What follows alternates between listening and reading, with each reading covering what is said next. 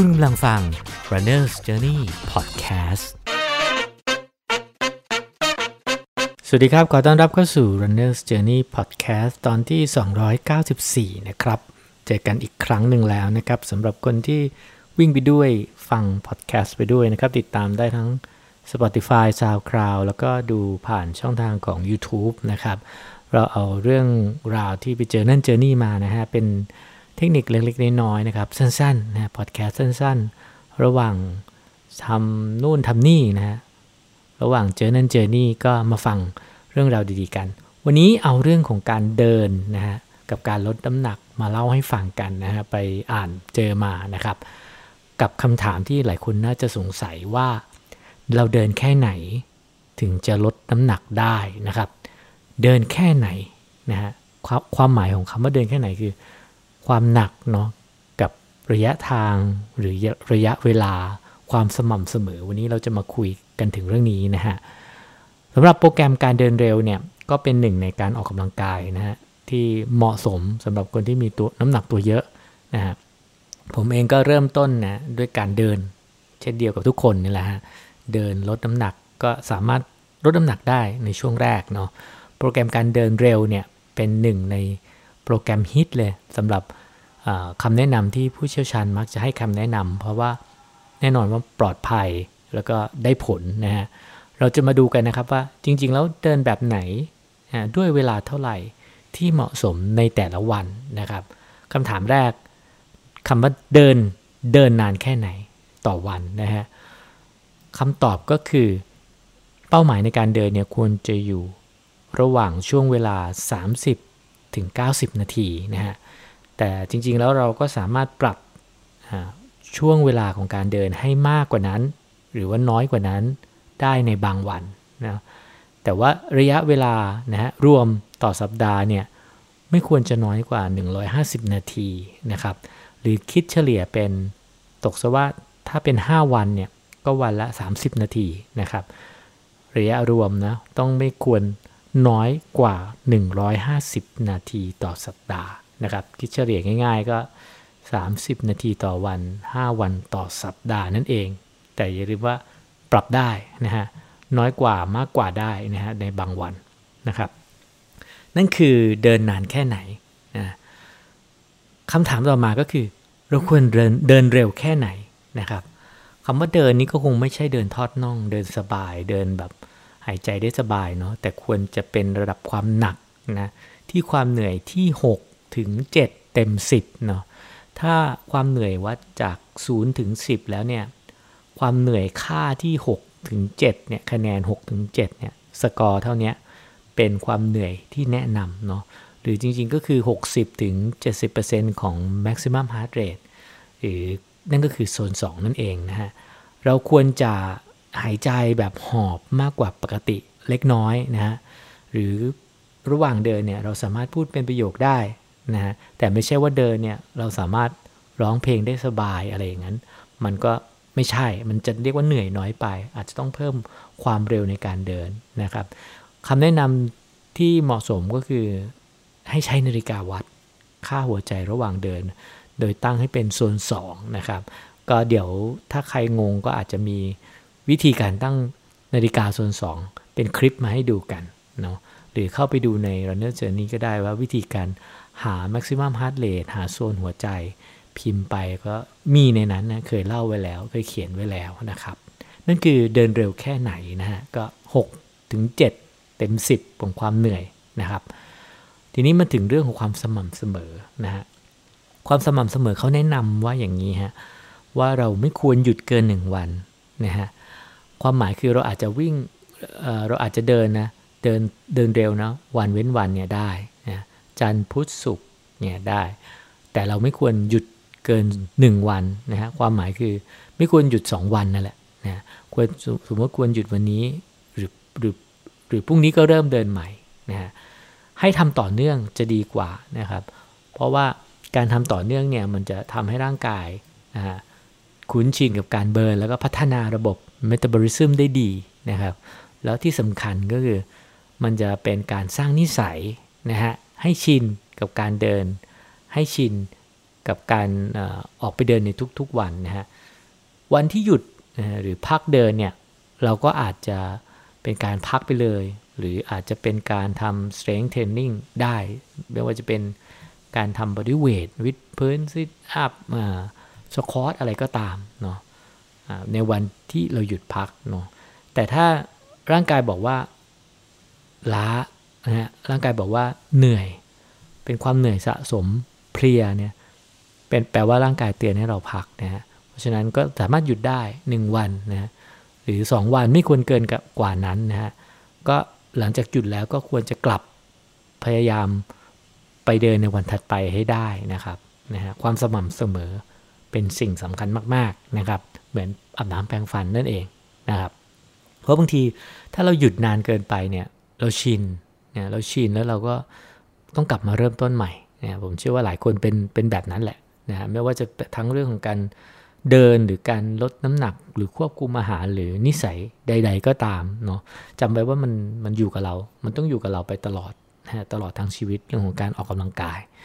นะครับทีนี้ถ้าเราสามารถทำแบบนั้นไปได้สม่ำเสมอละเราสามารถ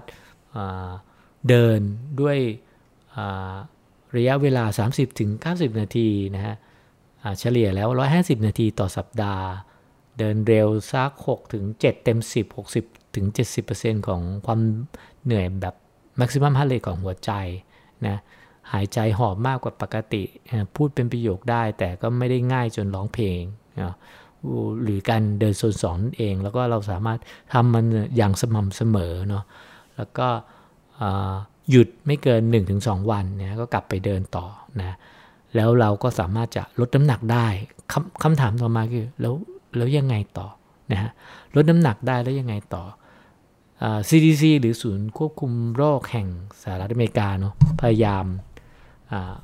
ให้คำแนะนำว่าพยายามรักษาเมนเทนตรงนี้ไว้แนะนำให้ใช้เวลาประมาณ60นะ60-90 นาทีในการออกกำลังกายระดับเนี่ยฮะระดับเข้มข้นปานกลางคำว่าเข้มข้นปานกลางก็คือ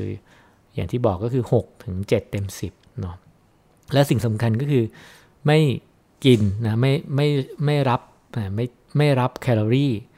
มากกว่าที่เราใช้ก็คือบาลานซ์นั่นเองนะฮะเราอาจจะดูตามแอคทิวิตี้ของเราก็คือถ้าเราใช้เยอะนะฮะเราใช้เยอะเราสามารถกินเยอะได้เราใช้น้อยเราก็เป็นบางวันนักกีฬาหลายคนเกิดอาการเดียวกันคือหลังระหว่างการซ้อมเนี่ยกินเยอะกินแล้วมันถูกใช้มันก็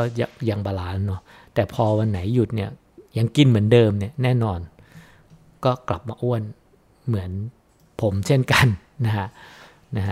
ทีนี้คำถามต่อมาคือแล้วถ้าไม่มีเวลาล่ะเขาบอกว่าให้เดิน30นาที5วันต่อสัปดาห์อย่างเงี้ย150นาทีเนาะแล้วถ้าไม่มีเวลา30นาทีล่ะงานยุ่งเนี่ยชีวิตยุ่งยากแบบภาระเนาะเราก็อาจจะแบ่งซอยได้นะฮะสมมติว่าเราอาจจะแบ่งเป็น10นาทีก็พอนะ10นาทีอาจจะแบ่งซอยเช้าเย็น 2-3 ครั้งต่อวัน2ครั้งต่อวันก็ได้10นาที15นาที2ครั้งต่อวันแต่เปลี่ยนเป็นเพิ่มความเข้มข้นขึ้นเดินให้เร็วขึ้นแต่ว่าอย่าลืมว่าเราต้องวอร์มอัพเนาะวอร์มอัพ5นาทีสัก5นาทีก่อนด้วยการเดินสบายๆทุกครั้งก่อนที่จะเข้าสู่เซสชันของการเดินนะฮะเข้าสู่เมนคอร์สนั่นเองนะฮะวอร์มอัพคูลดาวน์สำคัญที่สุดนะครับสำคัญแล้วขาดไม่ได้นะฮะถ้าเราเวลาน้อย10นาทีหรือ15นาทีนั้นเราสามารถเพิ่มความเข้มข้นได้อาจจะเป็นการเดินเร็วขึ้นหรือการเพิ่มความเข้มข้นด้วยการเดินขึ้นบันไดเดินความชันเดินขึ้นเนินนะฮะใช้ความหนักความเข้มข้นสูงนะฮะสั้นนะฮะสั้นๆเนาะให้พอดีนะฮะก็สามารถทำให้เราทดแทนการออกกำลังกายแบบปานกลางต่อเนื่องในเวลา30นาทีได้เป็นตัวเลือกที่ดีนะสำหรับคนที่ไม่มีเวลานะฮะปรับให้เข้ากับตารางชีวิตเหมือนทำทัปตะเทรนนิ่งก็เอามาสามารถผสมได้หรือทำเป็นเซอร์กิตเทรนนิ่งนะครับหรือการเดินเร็วกระโดดเชือกอะไรก็ตามนะฮะดีกว่าไม่ทำนะฮะทำเข้มข้นมากขึ้นในช่วงเวลาสั้นๆสามารถทดแทนความเข้มปานกลางแบบต่อเนื่อง30นาทีได้แน่นอนนะครับ ทีนี้มาถึงข้อมูลเสริมนะน่ารู้นะฮะเดินไกลแค่ไหนใน30นาทีนะคำถามเราเดินไกลแค่ไหนจริงๆไม่ต้องไปสนใจระยะทางเนาะแต่ว่าเขาก็ตีมาแล้วว่าก็เดินประมาณ 2.5 ถึง 3.5 กิโลเมตรแต่จริงๆแล้วหัวใจสำคัญอยู่ที่ความเข้มข้นปานกลางคือความเหนื่อยหนักประมาณ 6-7 นะฮะเต็มความเหนื่อยก็คือเต็ม10เนี่ย 6-7 ตรงนี้สำคัญมากกว่าระยะทางเนาะระยะทางเป็นผลพลอยได้จากความเหนื่อยที่เหมาะสมนั้นๆนะแต่ละคนก็จะไม่เหมือนกันตกแล้วก็อยู่ประมาณ 3,000 ถึง 4,509 นะถ้าเดินเร็วเนี่ยก็จะสามารถเผาผลาญไขมันได้ 100 ถึง 300 แคลอรี่ใน30นาทีอันนี้ก็ขึ้นอยู่กับปัจจัยของน้ำหนักตัวด้วยนะฮะถ้า1ชั่วโมงก็เผาผลาญแคลอรี่ประมาณ 200 ถึง 600 นะครับก็เป็นวิธีการเดินเพื่อลดน้ำหนักนำมาฝากกันช่วงนี้เราอาจจะยากในการออกไปใส่แมสวิ่งในสถานที่สาธารณะนะฮะเราก็อาจจะใช้การเดินเร็วในใส่แมสแทนได้นะเพื่อเมนเทนร่างกายให้แข็งแรงหรือเดินบริเวณรอบบ้านนะครับก็เป็นไอเดียนะฮะที่ไปอ่านเจอมาแล้วก็เอามาฝากนะครับนั่นก็คือเดินแค่ไหนถึงลดน้ำหนักได้ย้ำอีกทีนะฮะก็คือเดินนานประมาณ 30-90 นาทีเฉลี่ยแล้วก็ประมาณสะสม150นาทีต่อสัปดาห์ก็คิดเป็น30นาทีต่อวัน5วันต่อสัปดาห์นะครับเดินเร็วแค่ไหนก็คือความหนักประมาณ 6-7 เต็ม10นะครับเป็นสกอร์ความเหนื่อยประมาณนั้น 60-70% ของ maximum heart rate หรือส่วน2นั่นเองความสม่ำเสมอก็คือไม่ควรหยุดเกิน1วันหรือ2วันอย่างมากสุดนะครับก็พยายามทำไปเรื่อยๆทำวันเว้นวันก็ได้นะครับลดน้ำหนักก็พยายามควบคุมอาหารด้วยนะครับถ้าไม่มีเวลาเดินยาวขนาด30นาทีนะฮะหรือชีวิตยุ่งก็อาจจะแบ่งซอยเป็น10นาทีแบบเข้มข้น 2-3 มื้อต่อวันหรือ15นาทีเช้า15นาทีเย็นแค่นี้ก็สามารถรักษาร่างกายให้แข็งแรงได้นะครับเพราะว่าร่างกายแข็งแรงนะมีภูมินะฮะก็จะช่วยให้รับมือกับโรคต่างๆได้นะครับเอาละนะครับนั่นก็คือเรื่องของตอนนี้เอพิโซดนี้สามารถติดตามตอนอื่นๆได้ใน YouTube Spotify